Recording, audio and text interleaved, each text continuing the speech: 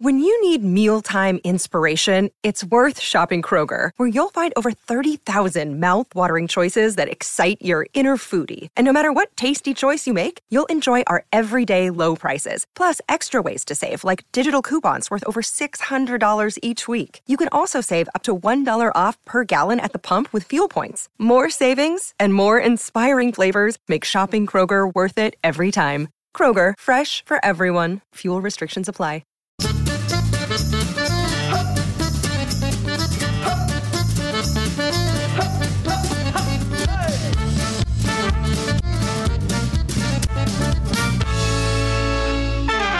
Hi, I'm James Deacon and welcome to Desert Island Dicks, the show that sees you marooned on a desert island after a plane crash with the worst people and worst things imaginable. Who they are and why they are a dick is up to you. And here to share their Desert Island Dicks with us today is comedian Jake Farrell. Hello. Thanks very much for having me, mate. No, thanks for this. This is just so listeners know, this has been a long time in the making. It has, yeah. We've talked about this for a while, but it just hasn't happened until this moment. And this is the thing, because I'm a dick's head as well. Yeah. I'm a fan. Yeah, this is amazing. So this is a long-held dream for me. Really? You know what I mean? Yeah. You're blowing smoke up my arse. No, this is like my mate Jacob came on here ages ago, and I yeah. started listening to it because he put it on his Twitter feed, and I was like, oh, this is sick. So like from that, this has been a long time coming because it's from that moment. Oh my god, this is like this is music to my ears because I love it when if someone knows the podcast and then you've really thought about what you're going to say next, your selections are going to be exactly really okay. And also it's like negativity is a big part of my personal brand as well. Is it?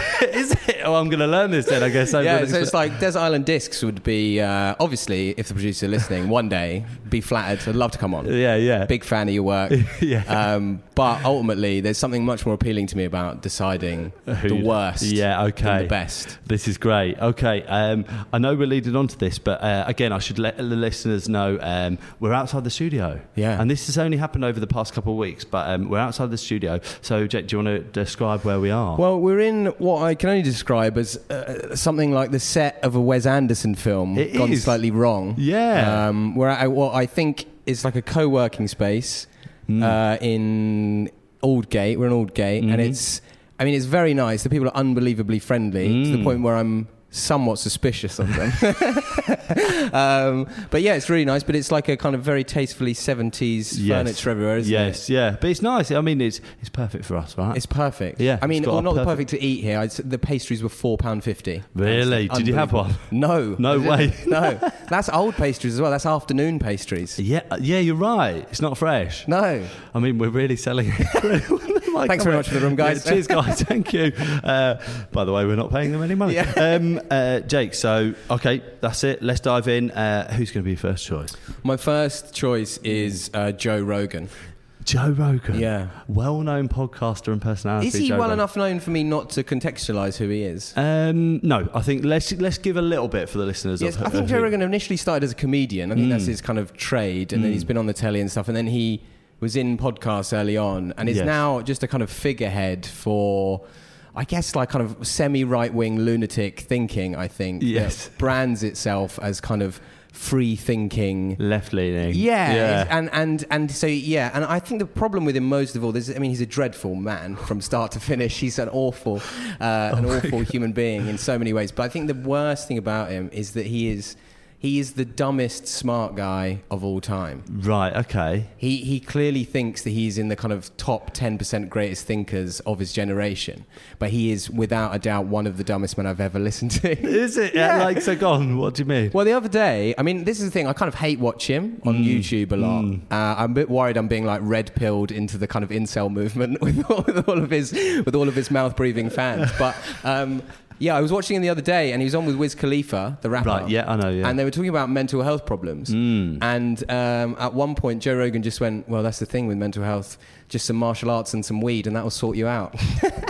That's the message, guys. That's not how it works. I do not have a degree in psychiatry, but that is not how it works. As far as I know. And that's his whole thing. It's just like weed, martial arts. He's really into UFC, which I'm not a big fan of. Yeah, it's such a bizarre mix. Yeah, isn't it? It's like everyone should smoke weed for these reasons. Plus, go and punch each other in the head repeatedly. Exactly. Yeah. I'm a completely chilled out weed guy, but also I love wreaking physical violence on people. And it's just like I don't really. And it's like you say, he is a complete mix. And I think it's kind of hard to ideologically disagree with someone where there's no substance to his ideology whatsoever. He's just all over the place on everything. No, that's true. And he's big into hunting as well. Is he? Yeah, he's a big hunter.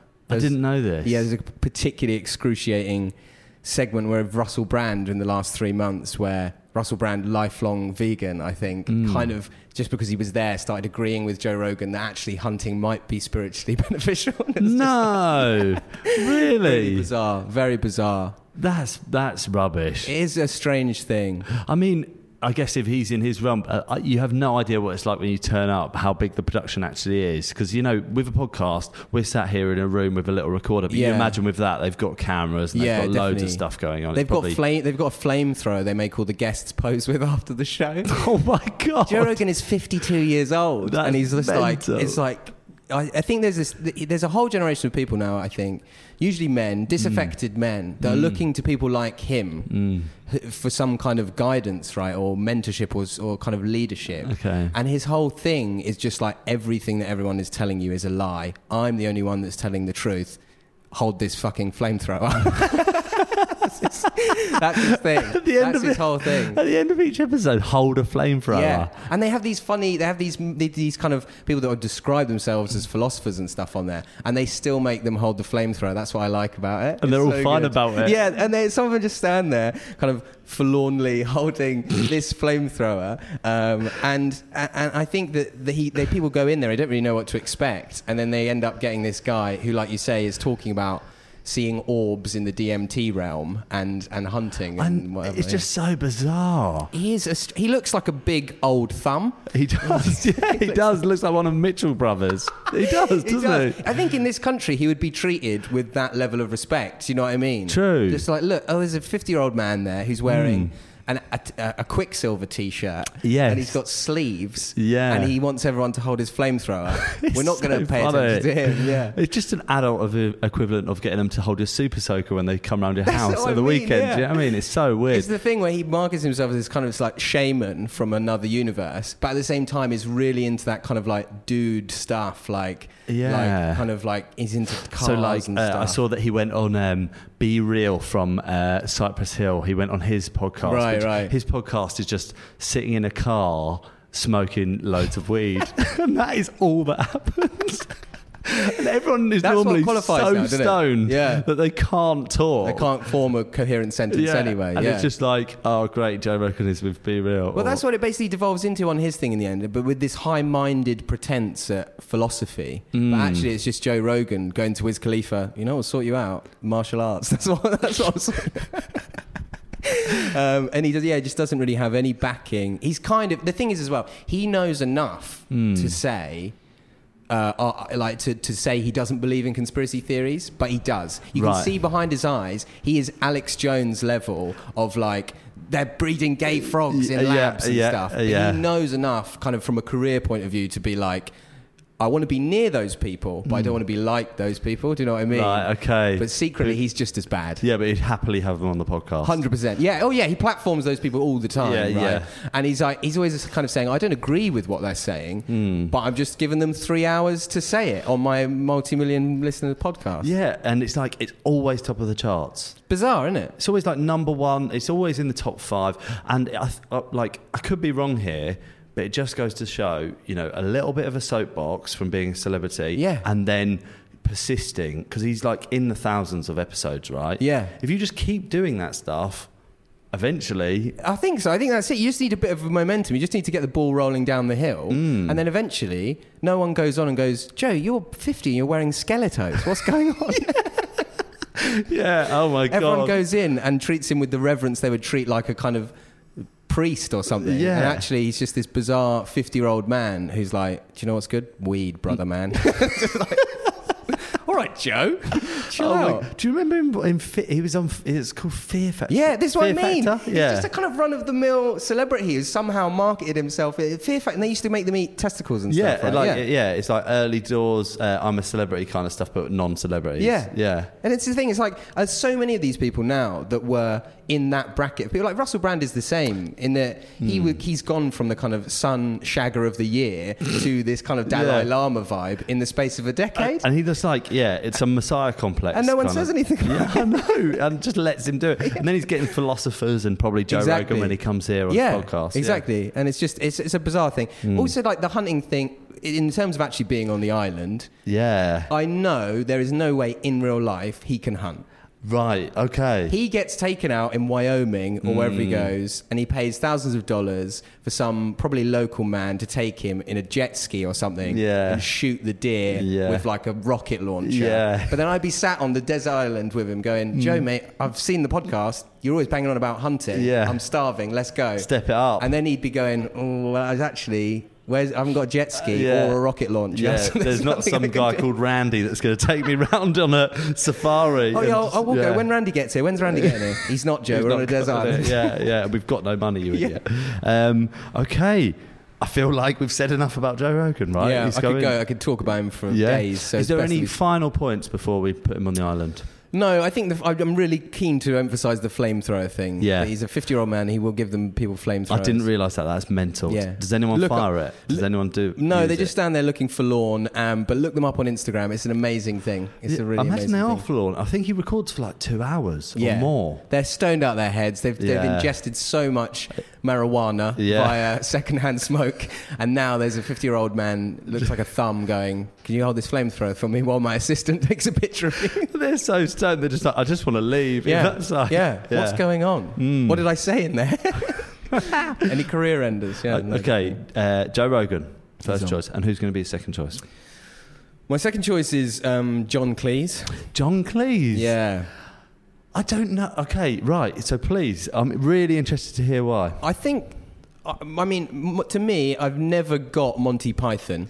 Right. So to start there, I've never understood that. It's not your style of comedy. Not really, and I just don't like it. But the thing is, I kind of like some. I say that would fall on the bracket of surrealist a little bit, but I do like some surrealist. I really like Vic and Bob and other stuff like that. There's something about it I've just always found unfunny. I don't know if it's one of those things where it's like you get told from a young age by everyone, this is the best comedy, and then you watch it and it's like, this is just a load of middle-aged men prancing around in hats. Yeah. Anything. It is, just doing a silly... It's I think I grew up and my dad just wasn't interested in it, I don't think. And he might tell me different, but I don't remember. I imagine he watched Life of Brian once and thought it was fine. But like, I think if you grow up and one of your parents or both of your parents... I sat there laughing at it, like belly laughing at it, then maybe you fall sort of into it. I don't know. I think there has to be something like that, or you rebel against it, right? So my mum and dad were not into it. I don't even ever remember them watching it, talking about it. Yeah. But I do remember, I think like that was my attitude to society as a whole, talking about Monty Python. I just never really understood it. Okay. And Cleese was the worst in all of that. And it's now, he's having a late stage, he must be like, he's at 80 now. And he's having a late stage, real embarrassing decline where he's gone a bit mad. What's he doing? So he recently started tweeting about how he called Netflix and said, can I have a special? And they said no. What on? What was the special? Yeah. No, I don't. God knows. No idea. Okay. Maybe he's discovered some more silly walks. I have no idea. I thought he'd done all of them, but yeah. So he called them up and said, they said no. Fair enough. He's 80 years old. He's kind of so out of touch and irrelevant. It's beyond a joke. And then he just started going off at all these other comedians saying they're on Netflix, they got a special. And there's one thing he said was like, there was a jolly young woman on there who was talking about how she couldn't see her own vagina because she was so fat. And it's just like the condescension, the dripping condescension of it is like, wow, so gross. Like, you can imagine that after he'd been rejected scathingly, just like flicking through Netflix. Exactly, just being like, they can get a special, why can't I? Also, just the entitlement, right? He hasn't really done anything meaningful. He did this thing where he got rinsed in one of his divorces. I think he's had numerous divorces, right? And he got rinsed in one of his divorces, and he had to go on tour to pay. And he called the tour something about like, I need to pay for the divorce tour or something. But he's done nothing relevant since that, right? He's done nothing relevant in 25 years. The audacity to then go, do you know what? I fancy a Netflix special. And then just think you could just get it. That. Yeah. Oh and then my to slag God. off other people when you don't. Yeah. It's so bizarre. Who was he talking about? Do you know? I don't. He was talking can't about an remember. American comedian, female comedian, and it's just like, it's so bizarre, and I just think he just really gets on my nerves. It's just like you said, the sense of entitlement there is just crazy. Which again is the thing. He's definitely one of those people that talks about our generation in terms of snowflake or overly sensitive or whatever. Yeah. And he's been not refused healthcare or a job or a house. He's been refused the chance at 80 to make a multi-million-pound special for Netflix, and he's like, "This is outrageous." Oh my God! Yeah. It's really crazy. So maybe he's got another divorce to pay for. I think that must be it. There's probably one imminently. Yeah. If not, if you are listening and you're John Cleese's other half now, divorce him immediately. Right. Okay. Rinse him again. Yes.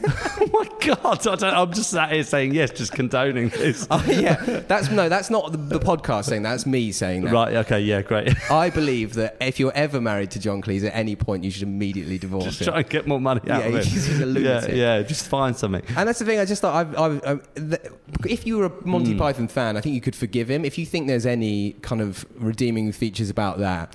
But that comedy to me is just ridiculous. I'm just thinking, what about 40 Towers?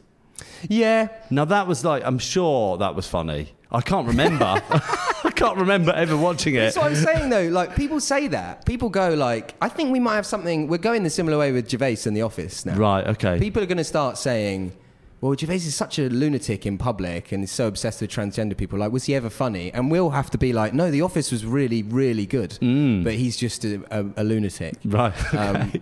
What's he been saying? He's been saying all sorts. God, I need to look at the news. That's what I'm saying. It's just I get this filtration system. The internet is our filtration system. Of just this kind of insane sentiment from 50-year-old plus men that just gets piped directly into my head. Why are you getting this stuff? I don't know. I think that, like I say, I'm probably 6 months away from being like wearing a Joe Rogan t-shirt and carrying around my own flamethrower. Yeah. You're really on this seesaw right now. Definitely. Yeah. At the moment, it's hate watching and hate listening, but I mean, we could tip over into the edge. I think. You're only one acid trip away from being his biggest fan. Exactly. Maybe that's the thing. Yeah. I'm willing to accept that I might be wrong. Yes. Okay. Which, as Joe Rogan would say, is the most important part of a debate. Oh my God. But yeah, I don't know. Is 40 Towers good? I genuinely can't remember anything that happened in any of the episodes. I can only remember the bit where he's like, I think I got away with it, but I don't think I mentioned that. They've got German guests at the hotel. Oh God, where is this going to go? But the thing is, it's just like him and Manuel is not good vibes either. I think the only thing I remember about 40 Towers isn't part of it at all. It's when Jonathan Ross and Russell Brand called Andrew Sachs. Yeah. That's the only thing I remember about 40 Towers. That's our generation's interaction with 40 Towers. Isn't it? Yeah. Shamefully, I guess. But like, that's the thing, I've watched some episodes of it again when I was younger and just been like, what is all the fuss about this? Yeah. Why am I being made to watch? Why is everyone banging on about this? Yeah, and I imagine if you rewatched it, it's like there's stuff that just doesn't stand up now. Yeah, definitely. I think it's really hard to maintain anything that kind of can transcend decades like that and have some relevance. And that's the thing. It's just I don't think Cleese is anymore. No, yeah. And he seems to have this image in his mind of like, no, not many people have 60-year careers in comedy. Like, it's fine. Yeah. Just go and make adverts or whatever. Yeah. Yes, he does. He's in adverts, advert. isn't he? Yeah. You get enough of an and advert. that's fine. That's fine. Right, yeah. But we don't need a Netflix special. No. And I realise that must be quite galling for him because he sees himself as probably the centre of the comedic universe. But like, get over it, mate. I got a flat tire on my bike the other day. Do you know what I mean? It happens. Just do another advert. Yeah, it's just boring. Right, okay. Anything else on John Cleese? I felt like that was more genuinely negative than Rogan. I know. There's some part of me that admires Rogan and finds him funny, like a cuddly tape. Where Cleese, I'm just like, he's just a mug. Yeah. Okay. It's a strange bloke. There he goes. He's on the island. Thank you very much, Thank Jack. God. And who's going to be your third choice? My third choice is a man called Andy Puddicombe. Yeah, I don't know Andy Puddicombe, so please. So Andy Puddicombe is the creator of the meditation app Headspace. Okay. And he's also the voice of Headspace. So he does the guided meditations on Headspace, Okay. of which I am a frequent user. Right, okay. And he's got a very calming voice. So just so the listeners are aware, what does Headspace do? What's that? What's so the aim? Headspace is an app that tries to encourage you to do like 10 minutes of meditation a day for 10 days to kind of encourage you to use mindfulness to ease anxiety or kind of mental health issues. Relaxation, help you with your sleep, whatever. Okay. But then it tries to kind of pipeline you into a paid model to alleviate your mental health issues. Okay. And Andy Puddicombe is the centerpiece of this. And he's this bald guy with a really soft voice. Right. And he'll do the whole like, just imagine your thoughts passing you on a road or whatever. Right, okay. But he's a genuine Buddhist monk. Oh, wow, okay. From back in the day. Right. I think he went travelling and we all went a bit far. And so his thing is, the first line of his Wikipedia is, Andy Puddicombe is a Buddhist monk and trained circus performer. Wow, okay. That's the kind of guy we're dealing with. Only own Tareem pants. I just can totally, Only got one type of trouser. Yeah. And they are ethically sourced Tareem pants. Yeah. But and so he set up this Headspace thing. And the reason that initially I assumed he was just an actor. Okay. Like the character of Andy Puddicombe. Just a hired voiceover. Exactly. Because he had such a calming voice. Also, his name's Andy Puddicombe, which sounds a bit like Mrs. Tiggy-Winkle-ish, doesn't it? It sounds like Andy Puddicombe and Mrs. Tiggy-Winkle are stealing Mr. McGregor's cabbages or whatever. But he's a real man who's a Buddhist monk and circus performer. And it turns out, he's worth 40 million quid. Wow. Yeah. And that's just from this app? Just from the back of Headspace. So it's extremely popular? Extremely popular, yeah. Okay. But it's extremely popular because there has been a recent exponential rise in human misery, right? Yes, okay. So it's like his profit is inextricably... So all of that money is kind of venture capitalists investing in his app because they see it as a commercial growth opportunity. Because there's so much misery. Because there's so much misery. Oh my God. Which probably stems from the way that we use our phones and the internet. And this is the thing, right? Right. It seems strange to use the very thing that's making us all sad to try and cure the sadness as well, right? Isn't it? It's like if you were trying to escape from a burning building, you wouldn't go back in because it's the last place the fire would expect you, would you? This is like... It's not going to realise I'm here. Yeah, exactly. And that's what it kind of feels like. And also it's just like, I feel like it's a bit dodgy, isn't it? 40 million quid off the back of this. And Puddicombe's there raking it all in his harem pants. Wow. But he still insists that he does the voiceover. That's so interesting you said that, because that's interesting to me as well, right? Because, yes, anyone could do the voiceover. An actor would arguably do it better. But there's something about him that is clearly like, no, it has to be me, Andy Puddicombe. He wants to be the front man as well. Exactly. Get the glory. Exactly. Which is not very Buddhist. No, either. You're right. 40 million quid, not very Buddhist. No. Being the front man, not very Buddhist. Not very Buddhist either. And also with that kind of money, you could go through a massive selection process to find the best possible voice. Exactly. For that. Yeah. But maybe he is. I don't know. What's his voice like? Well, he's kind of like, it's very calming, to be fair. He's quite good at it. But I've noticed the longer that I use it, he interjects these little fake conversational aspects to it to try and make it sound like it's not scripted. Right. So he'll be like, just scan down through your body. And then he'll do like a little laugh where he'll go, like that. Do you know what I mean? Just something like that. And just imagine you're on a boat or something like that. But it's kind of like he's just like laughing at the fact that he's just said that. Yeah, that's what he's trying to suggest to you, that he's so in the moment, and it's very bizarre. And I saw him interviewed by a financial journalist. This is the realm that this thing is operating in, right? Like, how much money can we raise for shareholders, etc. And I saw him interviewed by a financial journalist, and the financial journalist literally went like, Andy, you've seen a lot of attraction from investors, and due to the rise in kind of anxiety and more people needing meditation apps. And they cut to Andy, and he just had the biggest grin on his face ever. just like, I'm raking it in. Yeah, oh my God. Exactly. Really? It was just like, yeah, he's just in the business of human misery, and business is booming. Yeah, Like, it's just yeah.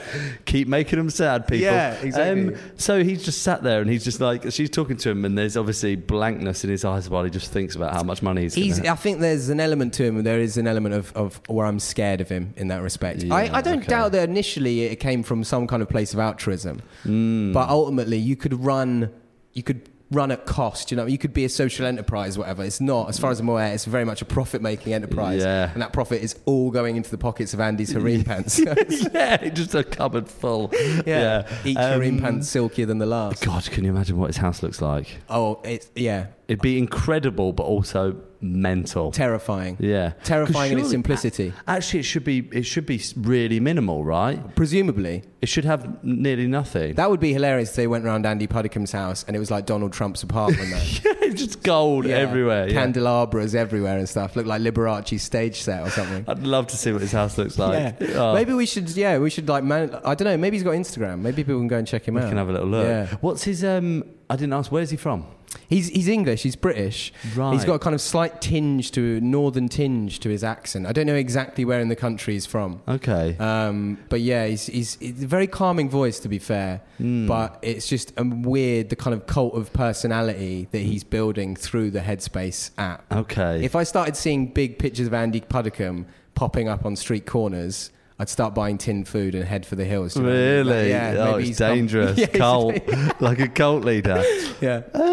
No, only 2 out of 3. I was going to say, have all your choices been kind of cult leaderish, but I wouldn't say John Cleese was. Yeah, John Cleese not so much, but definitely Puddicombe and Rogan. You're right, actually. But when we've mentioned Russell Brand a bit as well. Yeah. They're kind of like people that would like to, there's for want of a better phrase, I think I said it earlier, like a messiah complex almost. I think that's actually a very astute point. I hadn't even clocked that really, but you're right. Yeah. I think as well, I'm very suspicious of people like that. And also, I think I find those people frustrating or annoying because there is an element, and Rogan has this as well, despite being a comedian, there's an element of earnestness at his core, right?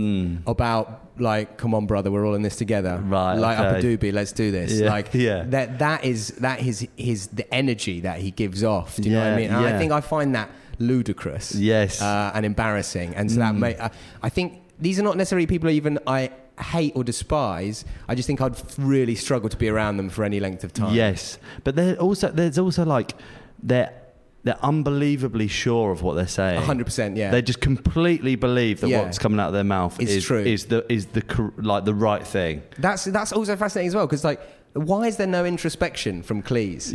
It's true. That is what really frustrates me. I guess because I probably doubt myself 5 times before I've even left the house. Oh my God, yeah. I'm doubting myself right now. We're making this podcast. Yeah. But it's like, and so for them all to be so kind of like, what's the word? Like locked in. Yeah. And just be like, yeah, I'm right about this. No worries. Yeah. It's Netflix should give me that special. Yeah, Netflix should give me that special. You should smoke a joint and then go and beat someone up. All children should do DMT. Yeah. Oh my God. Okay. Andy Puddicombe.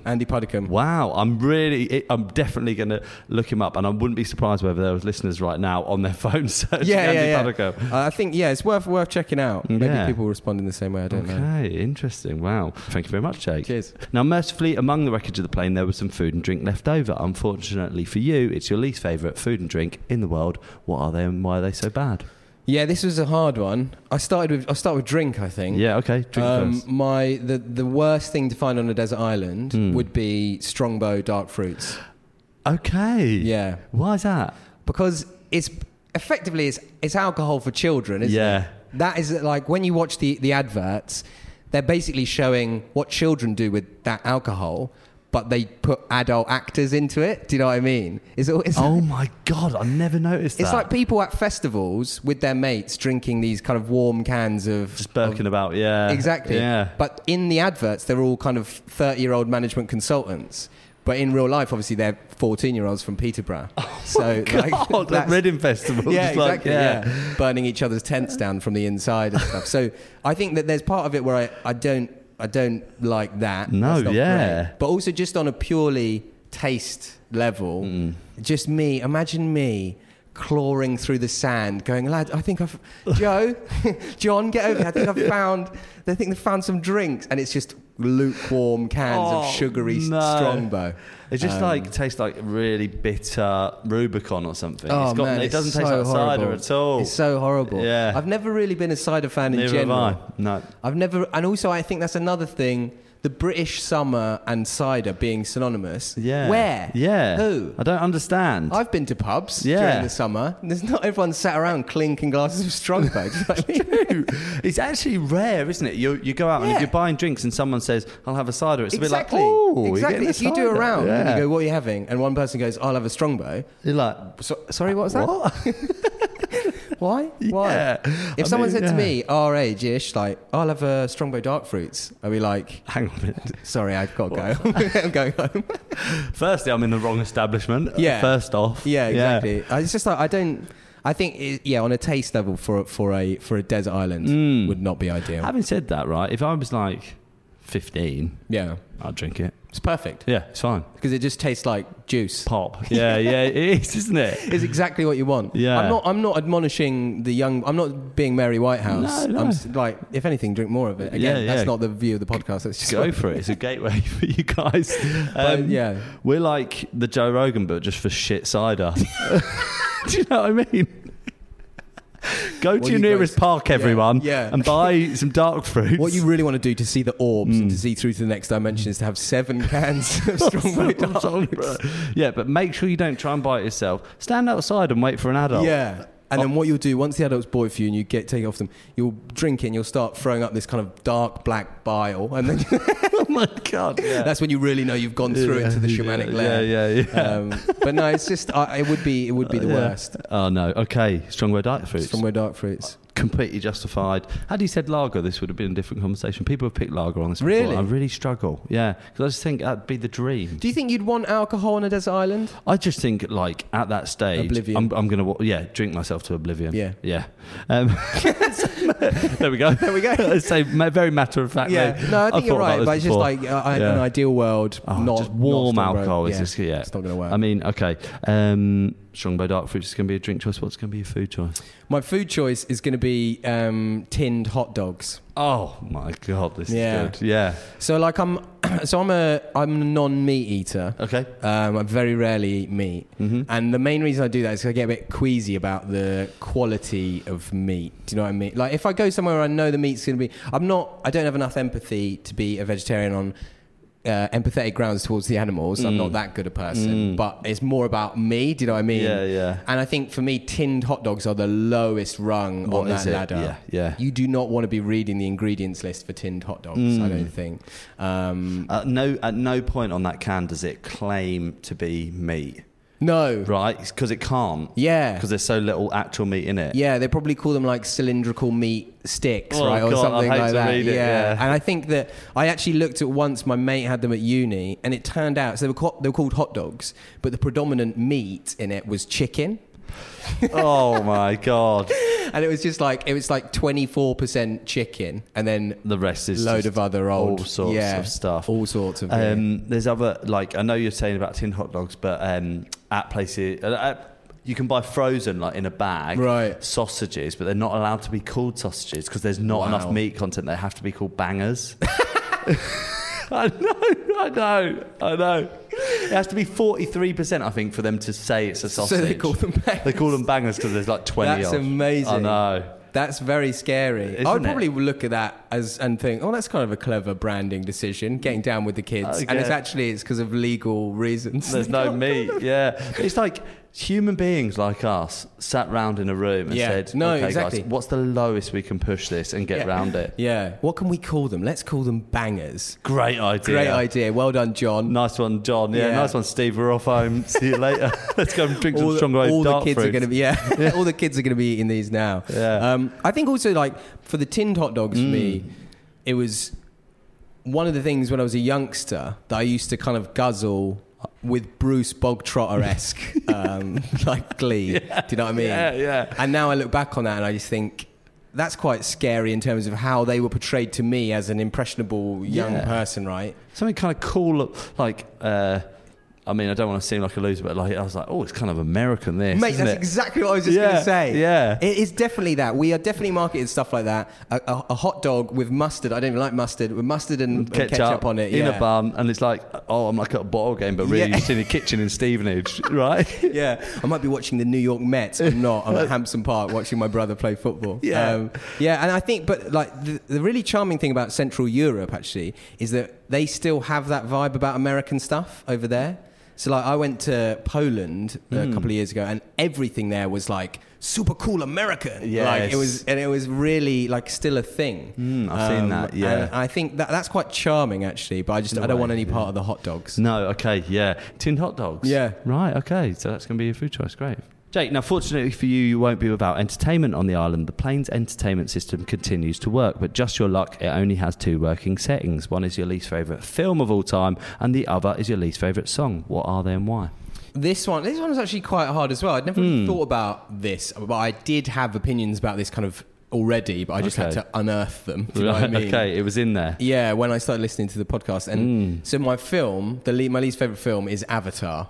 Is the film Avatar. Wow, okay. Huge commercial success. Yeah. Massive production. Exactly. Yeah. So I think it might still be the highest grossing film of all time. It could be. Yeah, I'm maybe not sure. one of the recent superhero ones, maybe. Yeah. But like, and the thing is, I have no idea why. Have you ever met anyone who's been like, do you know what I really love? The film Avatar. No, I haven't. No, it's amazing, right. isn't it? It's so true. And if you tried to describe that now, you could be like, yeah, all the superhero ones, they're really successful because everyone read them as kids or whatever, and it's like, it kind of had a history with those things. But then in 2011 or whatever it was, the bloke who did Titanic just came out with these mad visions of all these blue cats with big tails. It's true. And everyone was like, this is the best thing that has ever happened to us. I mean, yeah. Maybe it was like just incredible marketing. I think it was. Yeah. I look back on it now and I think people were tricked into believing they had to watch the film Avatar because everyone else was watching it. And then everyone watched it and it's nonsensical gibberish. Yes, okay. Yeah. But isn't it like, I'm sure, I could have this wrong, but at the time someone was saying it's identical story to Pocahontas. Yeah. Isn't it right? It is basically, yeah. Yeah. It has this basically very weak colonialism influenced story, which obviously is influenced by the Iraq War as well. But it's so dumb, it's like Joe Rogan wrote a parable about the Iraq War. Like, that's what it is. Okay, yeah. And so the cats who live on an island. What are they called? I can't remember. Oh, neither can I. This is the thing. I just remember the big blue things. I can't remember what they're called or whatever. Did you go watch it at the cinema? Yeah, I went and watched it at the cinema. Because everyone went. I thought everyone was going. Yeah. It was meant to be the best film of all time. Yeah. And they got there 3.5 hours later, came out. There's a film where the bloke that plays Phoebe's stupid brother from Friends is the main villain. Is that who it was? Yeah, Giovanni Ribisi. Wow. Yeah, crazy. And so the basic storyline is the cats live on an island or a planet or something. Yeah. And they've got a load of minerals that the other people want, but it's buried under a big tree. And the mineral this is not a joke, the mineral is called unobtainium, which is insane. That is insane, yeah. And they have to go and get it, big war. I think the cats win in the end. I can't actually remember. I did go and see it. I mean, no one wins in war. No, yeah. But if anyone was a winner, I think it's the cats. If anyone's a winner, I think it's James Cameron. James Cameron is a winner, yeah, 100%. Yeah. Also, there's something about they're making like 4 more of them. Of Avatar? They're making 4 more avatars. God, if they make anything else into a universe... It's mad, isn't it? Everything's just becoming a No, it doesn't matter. Everything's becoming a fucking universe. I don't know why I was centering myself there. But I swear a lot on this. It's completely mad. I completely agree. And it's like to be honest though, I did say to someone the other day, I was like, they're making 4 more avatars. Like, who wants that? And that person did say, well, it was the highest grossing film of all time. So in theory, loads of people. Yeah. But I think if they brought that back now, they'd be like, oh, wait, Avatar 2's here. And it's like, who's that for? Yeah, we can't remember who died in the end of the other one. Yeah. We listened to the podcast the other day. The bloke talked about Giovanni Ribisi and the cats on the island. What do I need to know? What do I need to watch it again for? So yeah, it particularly troubles me how forgettable it was, how stupid it was, and how long it was. Yeah. And that is the most, I don't understand how it was so popular. Neither can I, because I can't remember anything that happened in it. Exactly. Do you know what? I remember coming away from it saying, the colours were really good. Just because I think immediately I've forgotten what had happened in the film. I think that is about it, right? You could that image is relatively indelible of the big blue cat. Yeah, and it was like, and the colours. Cool. But beyond that, like that to me, that I remember being in the cinema and going, oh, that's Phoebe's brother from Friends. And it's like, if a world is so poorly constructed, you can be pulled out of it by the sight of Phoebe's brother from Friends. True. Then it's just like, this is not a world I want to be in. Poor, for another 4 films. But wasn't there like a kind of a bit like a How to Train Your Dragon style thing where they were like plugging into the horse? They like rode around on horse things. There's a horse there's a flying pterodactyl. Horse. Yeah. Oh yeah, it's a pterodactyl. It's got wings. I think. My god, I can't remember what happens in this film. And there's definitely something about that. Yeah. Yeah. I mean, the other great thing about it is that it was nominated for an Oscar, but it didn't win because The Hurt Locker won that year. Right. Which was directed by James Cameron's ex-wife. Oh wow. Catherine Bigelow. So that's the only bit of joy that I get out of that. Is that he had to pretend to be all magnanimous afterwards and be like, no, Catherine's a great filmmaker. I'm really pleased to see her win. Yeah. And he'd spent like 7 years creating these cats. And and everyone was like, actually, the film about the bombs in Iraq was way better than your film. Yes. Because, can't remember what happened. I don't know if I mentioned it, I can't remember what happened. The great thing is, as we've been talking, we've both kind of been looking into the middle distance. I've just been like trying to desperately remember what happens in Avatar. And then he sat there being I guarantee anyone listening to this, I would imagine, is having exactly the same experience. Because they saw it, if they were of an age where they could. Yeah. Because everyone saw it. Because it made like $5 billion. Yeah. But no one can remember what happened.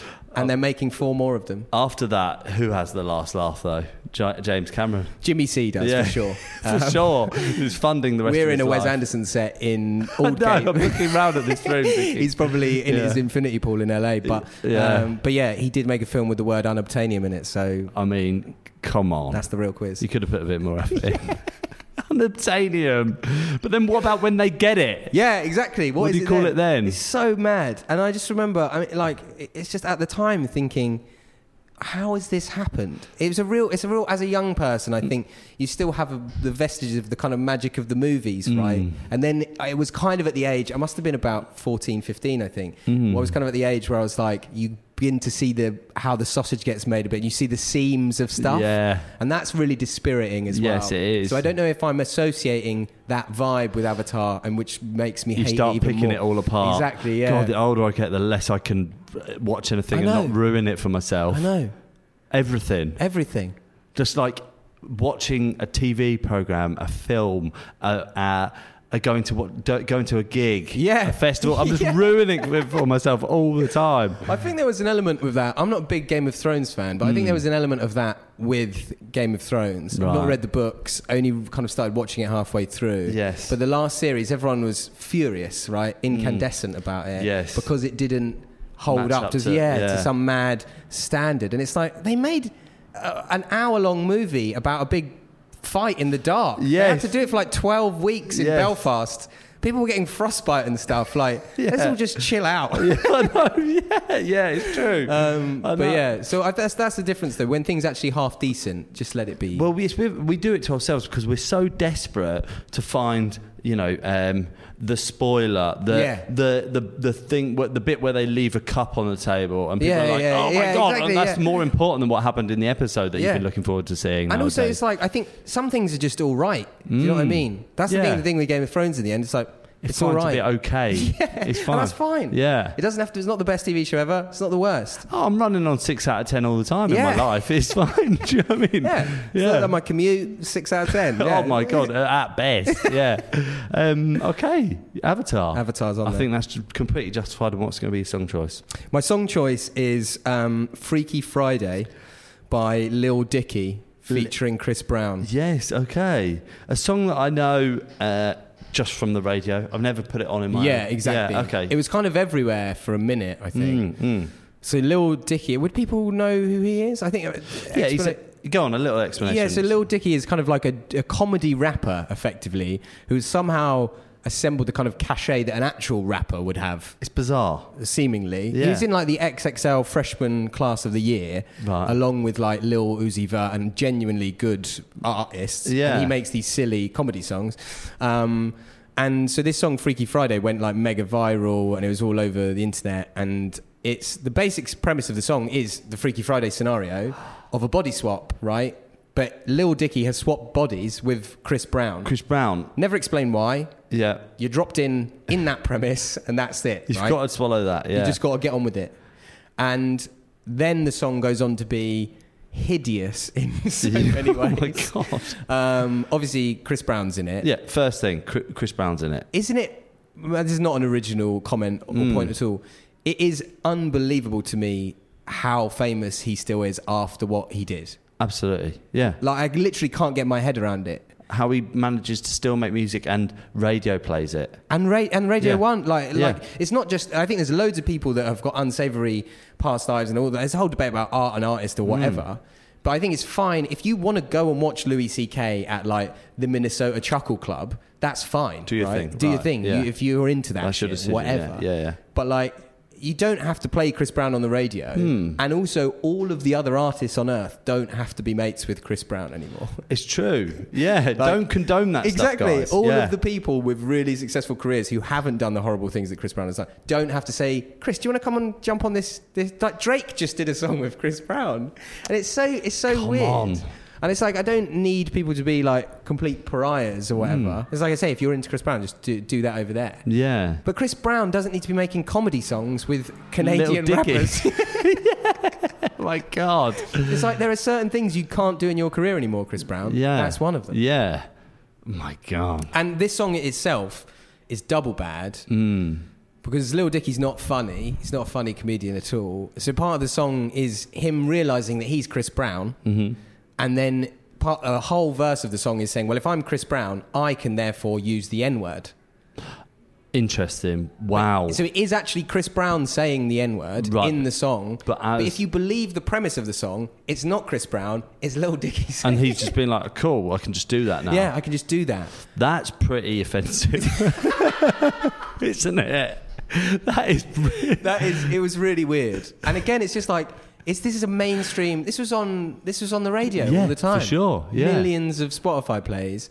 And we just didn't need it. It didn't need to happen at all. But also, I mean, we go there sometimes, but if it's going to go on the island, right, and you're stuck listening to this for the rest of your life, you have like the lowest rung level of rap music to listen to for the rest of your life. Yeah. It's like... And also, the thing about it as well is that because it's awful, it's an awful song, right? But it's clearly been written or designed by some kind of Swedish pop factory. Do you know what I mean? Yes. So it's like it's perfect in so many ways. It's like a Dorito. It's perfectly filling but unsatisfying at the same time. Like you can't get it out of your head once it's in there. Yeah. So it would be the most torturous thing ever to have it on a desert island as my only thing. Because it's really bad, but it's not incompetent. Do you know what I mean? Yes, okay. It's like almost really well put together. Because so many people have worked on it.